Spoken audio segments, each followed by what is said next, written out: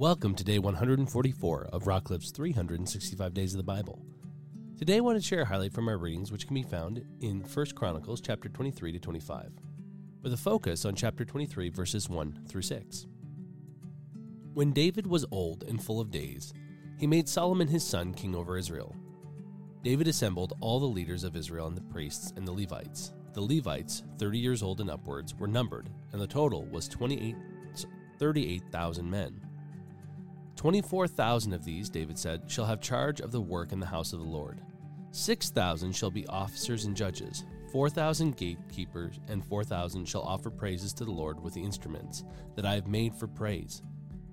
And David organized them in divisions corresponding to the sons of Levi, Gershon, Korath, and Merari. Often when we talk about Solomon building the temple and it becomes a grand temple and he's a wise king beyond measure, David, after he was told he wouldn't build the temple, took that, understood that, but didn't just sit around waiting. What we read here is that David, before he passed, set things up that Solomon might find success and that the temple might be built quickly. In our previous readings, we've actually read that David took the material and stored it up. And he made sure that there was plenty of material that would be needed to build the temple. And now we're reading that he's getting the priesthood ready to have a permanent place to reside and to dwell and different jobs. He hasn't just gathered the people and the material, he's established an order and a structure. In today's reading, you see that he even breaks up, furthermore, not just the 38,000 Levites, but into subcategories, and then gives those subcategories jobs and distinctions amongst themselves. David may not have built the temple, but he prepared the way. And I think about that when I think about Christian legacy. Ultimately, it is our job to preach Christ. The church is God's. He's entrusted us to help carry out the mission. And sometimes our part in the mission is to spread the gospel message. We don't necessarily always get to see the harvest of it. Then there are those who come in and they pour into people, and they get to watch it grow. And then there are others who take that growth and they say, hey, it's time. And they bring in the harvest. And then there are those who then take the new disciples and go, we're going to teach you how to do this exact same thing. Now, there might be times where God has asked you to do the whole process and you've walked with someone for years. Sometimes the process will be quicker. God puts people in our lives and he knows what we're great for. I know that throughout my life, I felt like God's asked me to go and to soften the soil. I often meet people who've had hardships with the church, or their parents have, or they know nothing. They just don't like what they know about or what they've heard about the church. And God puts those people in my life often. And I believe that's to help soften the heart that they can receive the message.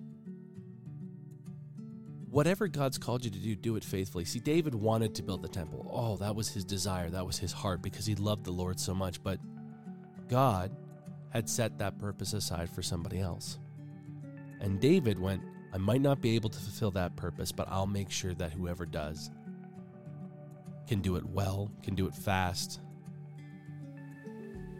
And as a church, that's how we should be thinking. Whatever God's called me to, I'm going to say yes. Even if it's not what I had hoped, even if it's not as flashy or as sexy, I guess, as other things, I'm going to be diligent with this. Maybe God's called you to hospitality and you really want to be singing on a Sunday. But if God's called you to hospitality, that's where you're supposed to be. I guarantee you, more people have been brought into the kingdom from a warm handshake, a smile, and a meal than a really good worship song. And that's not to take away from how important worship is, because it edifies the body. I know people who have reconnected with God or have heard God speak to them and found the right path that they're supposed to be traveling because of music. The point here isn't one is better than the other. The point is each have a very distinct role to play. Then there are the people who go out and, man, they can't sit very long in a service, but they are great to bring people in. They're like, hey, you've never been to church? Come to church with me. don't get distracted by what others are doing. Do faithfully what God's called you to do. And if you can help someone succeed in what God's called them to do, like we see with David, then do it. Because ultimately, when we all jump in, when we're okay with, I don't know what my part contributes to the overall whole, but it's what God's called me to do, that's when we see kingdom come. That's when we see God's will be done.